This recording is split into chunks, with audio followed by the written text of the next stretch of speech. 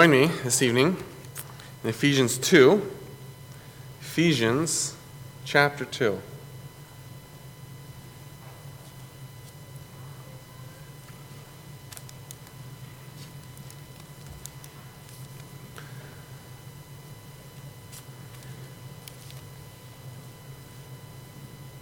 And let's open with a word of prayer.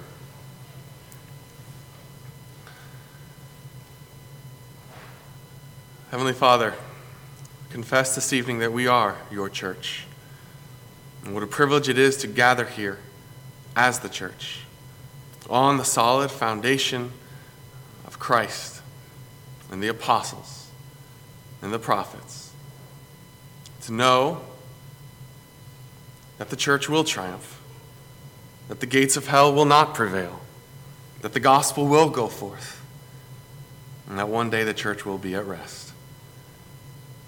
Give us grace. Give us strength.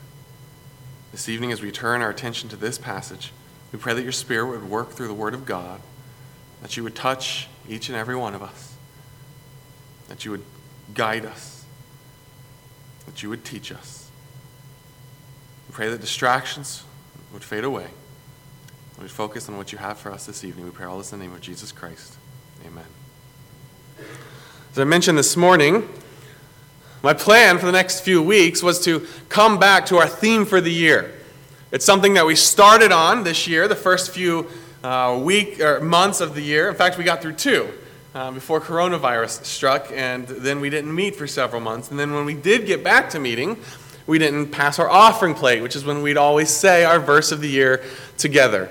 And for a while when we were meeting, we were meeting not on Sunday nights, and then when we did pick that back up, we didn't jump back into our series. You may remember the theme for the year. You may not remember, it's been a while. But the theme for the year was the church.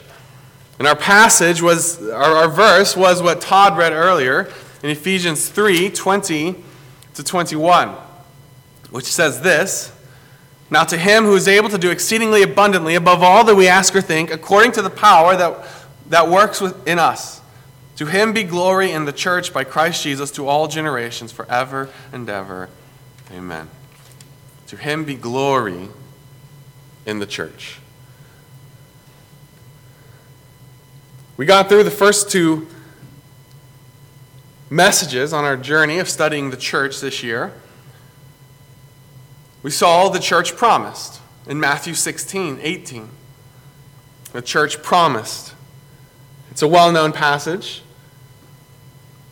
where Jesus is speaking. In fact, I'll read the passage in Matthew 16:13-20. When Jesus came into the region of Caesarea Philippi, he asked his disciples, saying, "Who do men say that I, the Son of Man, am?"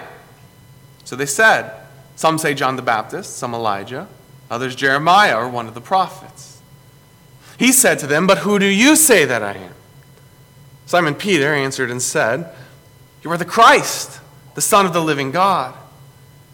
Jesus answered and said to him, "Blessed are you, Simon Bar-Jonah, for flesh and blood has not revealed this to you, but my Father who is in heaven. And I also say to you that you are Peter, and on this rock I will build my church. And the gates of Hades shall not prevail against it. And I will give you the keys of the kingdom of heaven, and whatever you bind on earth will be bound in heaven, and whatever you loose on earth will be loosed in heaven." And he commanded his disciples that they should tell no one that he was Jesus the Christ. Here we see the church promised. Looking forward, this is coming. I will build my church. The gates of hell shall not prevail against it. It is still future. But it's here in Matthew 16 that we are first introduced to the church. In Acts 2, then, we see the church introduced, or the church established. David Fish led us through Acts chapter 2. At Pentecost, as the Spirit comes, and there's a large group that is added to the church as it is established, it's founded. In fact, we see that Acts 2, verses 40 to 47 say this, and with many other words he testified and exhorted them, saying, "Be saved from this perverse generation." And those who gladly received his word were baptized. And that day about 3,000 souls were added to them. And they continued steadfastly in the apostles' doctrine and fellowship, and the breaking of bread and in prayers. And fear came upon every soul, and many wonders and signs were done through the apostles. Now all who believed were together and had all things in common, and sold their possessions and goods and divided them among all as anyone had need. So continuing daily with one accord in the temple and breaking bread from house to house, they ate their food with gladness and simplicity of heart, praising God and having favor with all the people. And the Lord added to the church daily those who were being saved. In these two passages, we've seen the church promised, the church introduced or established. Now going forward, the plan was, and in the next few weeks, Lord willing, we'll answer the question over the next 3 weeks, what is the church? We'll see the church's foundation, the church's makeup, and the church's purpose. Then we'll ask the question, well, how is the church organized? And we'll see the church offices, pastor and deacon. What is the church's practices? We'll see the church offices, then church ordinances, baptism, and communion. And then what does the church look like? The church thriving, the church suffering, and the church at rest. This evening, we're going to quickly turn our attention to the church's foundation. See that here in Ephesians 2,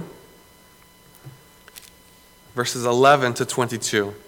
Really, we're going to focus in on the last 3 verses, verses 19 to 22, but I'm going to start in verse 11. Therefore, remember that you, once Gentiles in the flesh, who are called uncircumcision by what is called the circumcision, made in the flesh by the hands, that at that time you were without Christ, being aliens from the commonwealth of Israel and strangers from the covenants of promise, having no hope and without God in the world. But now, in Christ Jesus, you who once were far off have been brought near by the blood of Christ. For he himself is our peace, who has made both one, has broken down the middle wall of separation, having abolished in his flesh the enmity, that is, the law of commandments contained in ordinances, so as to create in himself one new man from the two, thus making peace, and that he might reconcile them both to God in one body through the cross, thereby putting to death the enmity. And he came and preached peace to you who were far off, and to those who were near. For through him we both have access by one Spirit to the Father. Now, therefore, you are no longer strangers and foreigners, but fellow citizens with the saints and members of the household of God, having been built on the foundation of the apostles and prophets, Jesus Christ himself being the chief cornerstone, in whom the whole building, being fitted together, grows into a holy temple in the Lord, in whom you also are being built together for a dwelling place of God in the Spirit. This evening we see the church's sure foundation. Like I said, we'll be focusing on verses 19 to 22. But the context of these 4 verses in Ephesians 2 is important leading up to them. In fact, my plan is, Lord willing, in the coming weeks to look at these verses here in verses 11 to 22 as well. Paul here in chapter 2 is writing to the Ephesian believers, the church at Ephesus. And we all know the first 10 verses of Ephesians 2 very well. You were dead in trespasses and sins, but you've been made alive by God who is rich in mercy. Because of his great love with which he loved us, even when we were dead in trespasses, made us alive together with Christ. By grace you have been saved. It's a glorious passage. It's a favorite passage of many of us. As you come to verse 11 then, Paul is building on that. You've been saved by grace through faith, but then you've been placed into something. You've been placed into this new body, the church. He first talks about who they were. You were Gentiles in the flesh. You were called the uncircumcision. You were without Christ, being aliens from the commonwealth of Israel, strangers from the covenants of promise, having no hope and without God in the world. Then in verse 13 we see the second great but of Ephesians 2. But now in Christ Jesus, you who once were far off have been brought near by the blood of Christ. He himself is the peace, who has made both one, has broken down the middle wall of partition, having abolished in his flesh the enmity, that is the law of commandments contained in ordinances, so as to create in himself one new man from the two. One new man. You were aliens from the commonwealth of Israel, but you've not been placed into the commonwealth of Israel. You've been placed into this new man from the two, through the cross. You come to verse 19, now therefore, in Christ, what you were strangers, you were foreigners, you were aliens, but now in Christ you are no longer strangers, you are no longer foreigners. You are fellow citizens with the saints. You weren't a citizen, now you are a citizen. You did not have a home, now you have a home. But notice it doesn't just stop with citizenship, but he goes on, and members of the household of God. You're not just a citizen. You're a family member. That's even more personal, more close, more intimate.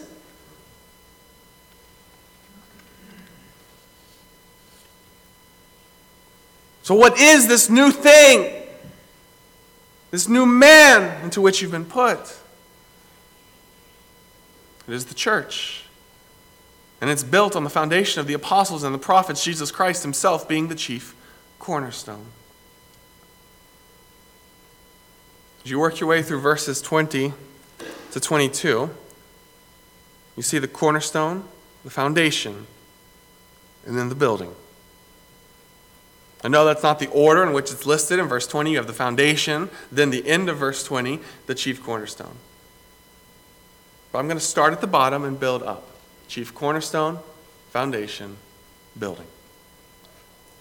The first thing we see here in the end of verse 20 into 21 is the chief cornerstone. Jesus Christ himself being the chief cornerstone, in whom the whole building being fitted together. You say, well, what is a chief cornerstone? Well, the cornerstone is the first and the most important stone that is laid. Everything else that is done in the building is done in relation to the cornerstone. With no cornerstone, there is no building. With a cornerstone that is not properly placed, the building will not properly stand. If the cornerstone is off, the building will be off.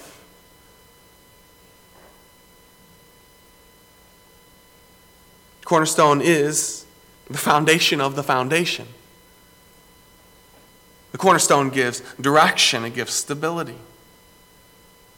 It is the cornerstone which holds this building together, which fits this building together. It's the cornerstone which gives this building the stability that it can then grow, that it can continue to be built. In verse 20, we see that this cornerstone is Christ. Jesus Christ is the chief cornerstone of the church.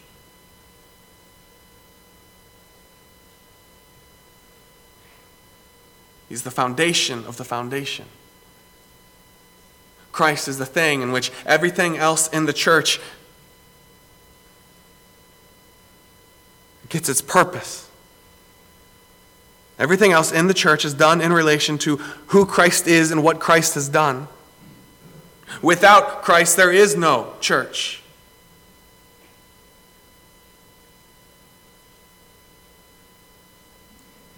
It's important to note, I think, that in Matthew 16, when Christ is talking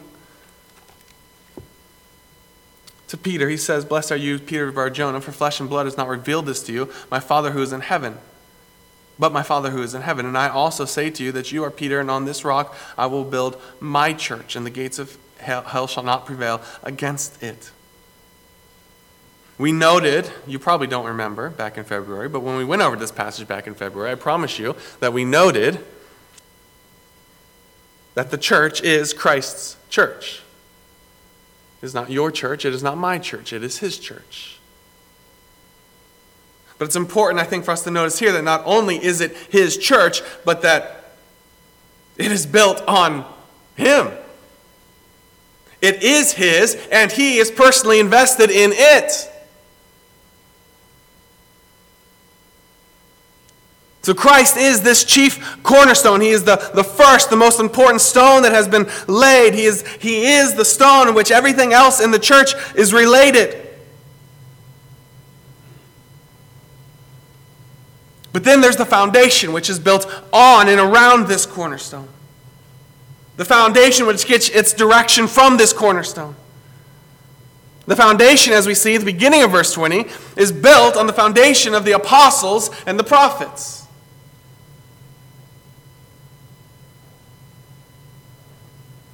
The apostles and the prophets. We know who the apostles are. We know them well.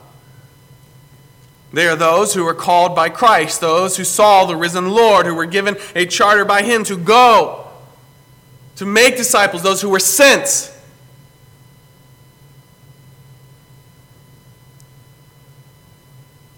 What about prophets? Is this Old Testament prophets? Is this the same as apostles? Apostles and prophets, they are both? Is this something else? Seems clear by the context of what we're talking about here is New Testament prophets. If it were Old Testament prophets, the order would be reversed, prophets and apostles, since the prophets would have come first. So New Testament prophets, they're indicated by the order. In chapter 3 of this same book, Ephesians, verses 4 to 5, Paul used very similar language. He used the apostles and the prophets, and in that, he's very clearly referring to New Testament prophets. In chapter 4, verse 11, prophets and apostles are listed as two gifts to the church. And so there's these apostles and there's these prophets who have laid the foundation on and around Christ.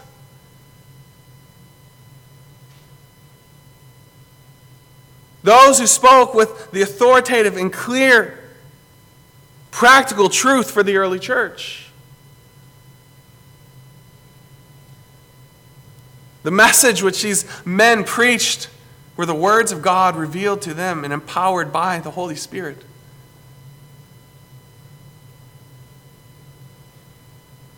There was no completed New Testament at this point. There was no written down instruction for the church at this point. And Christ did not lay this cornerstone. It was not Christ, and then he left the church with nothing.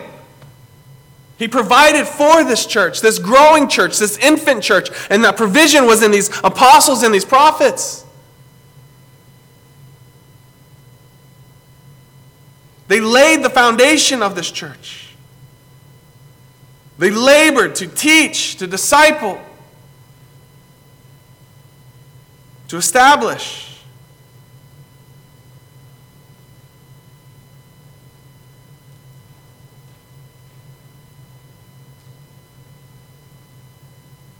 And you see this in verse 21.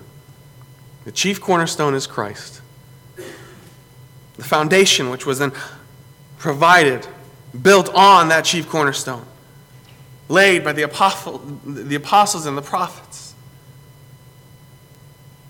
Then you have the building itself, fitted together, grows into a holy temple in the Lord, in whom you also are being built together for a dwelling place of God in the Spirit. Notice first, fitted together, it grows. It's not yet complete. It will be completed, but not until everyone who will believe has believed. The church will continue to grow until the church has accomplished the purpose for which it's been called, until all nations are reached with the gospel.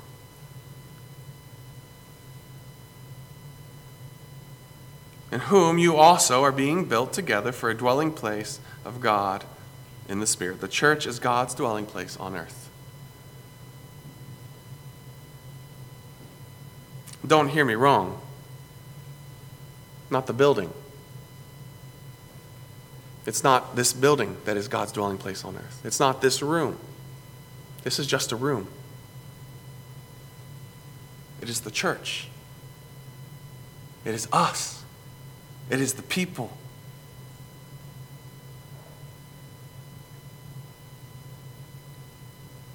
First Corinthians 6:19, Paul says this, "Don't you know that your body is the temple of the Holy Spirit who is in you, whom you have from God, and you are not your own? For you were bought with a price. Therefore glorify God in your body and in your spirit, which are God's." The foundation of the church, the cornerstone is Christ. The foundation is the apostles and the prophets. But you're not left out. You have a role in this church that is being built. You are a part of it. God in His Spirit is dwelling in you. You have a role to play in the church as an individual. And don't forget that. And don't take it lightly.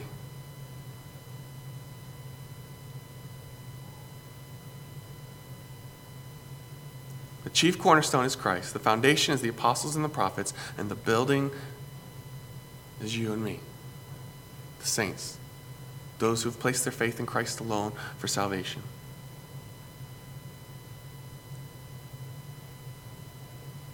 The church is built on a sure foundation. That's what we see in this passage. It's a very short passage, but the truth is very clear. The church is built on a sure foundation. And the church will thrive and the church will triumph, not only because it is Christ's, but because it is built on His finished work.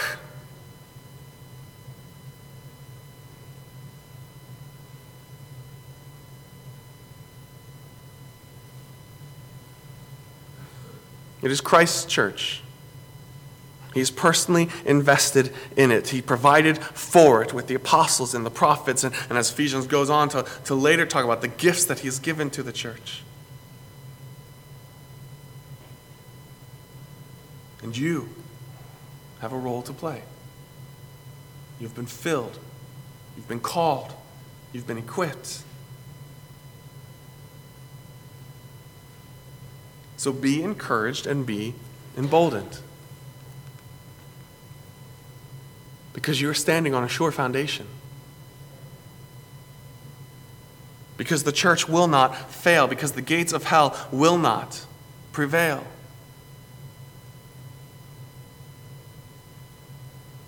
If this local body, this local church, Altoona Regular Baptist Church, if we fail to glorify God, and if we fail to make disciples, it is not because the church is not on a sure foundation. It's not because our foundation was shaky.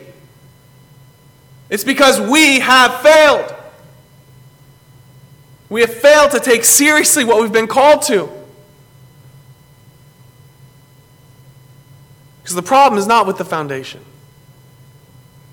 We are founded on the finished work of Christ. Christ provided for His church with apostles and prophets to lay the foundation.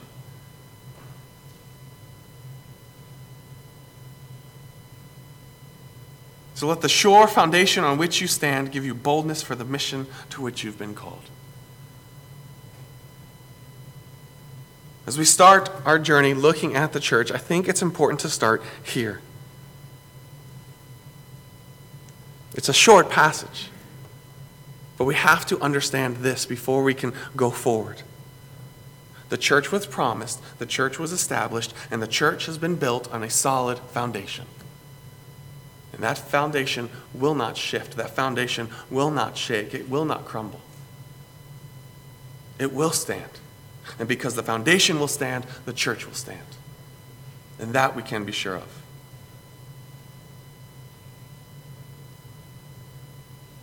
So what does that mean for us?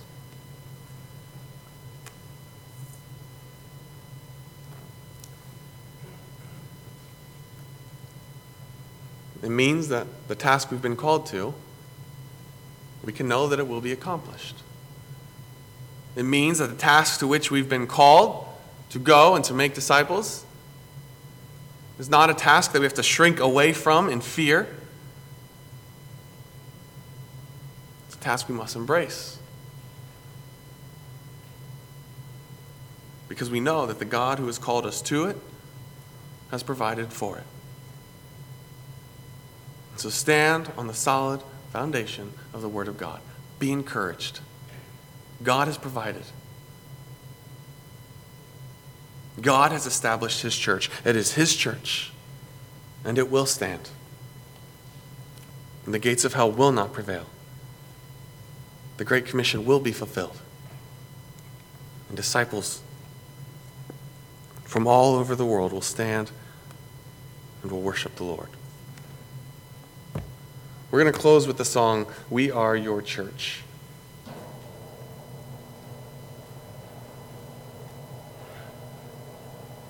Brothers and sisters in Christ, I would encourage you to remember who you are. We are not Altoona Regular Baptist Church. We are Christ's church. We are not my church. We are Christ's church. That's the foundation on which we stand, and let us not forget it. Let's stand and sing.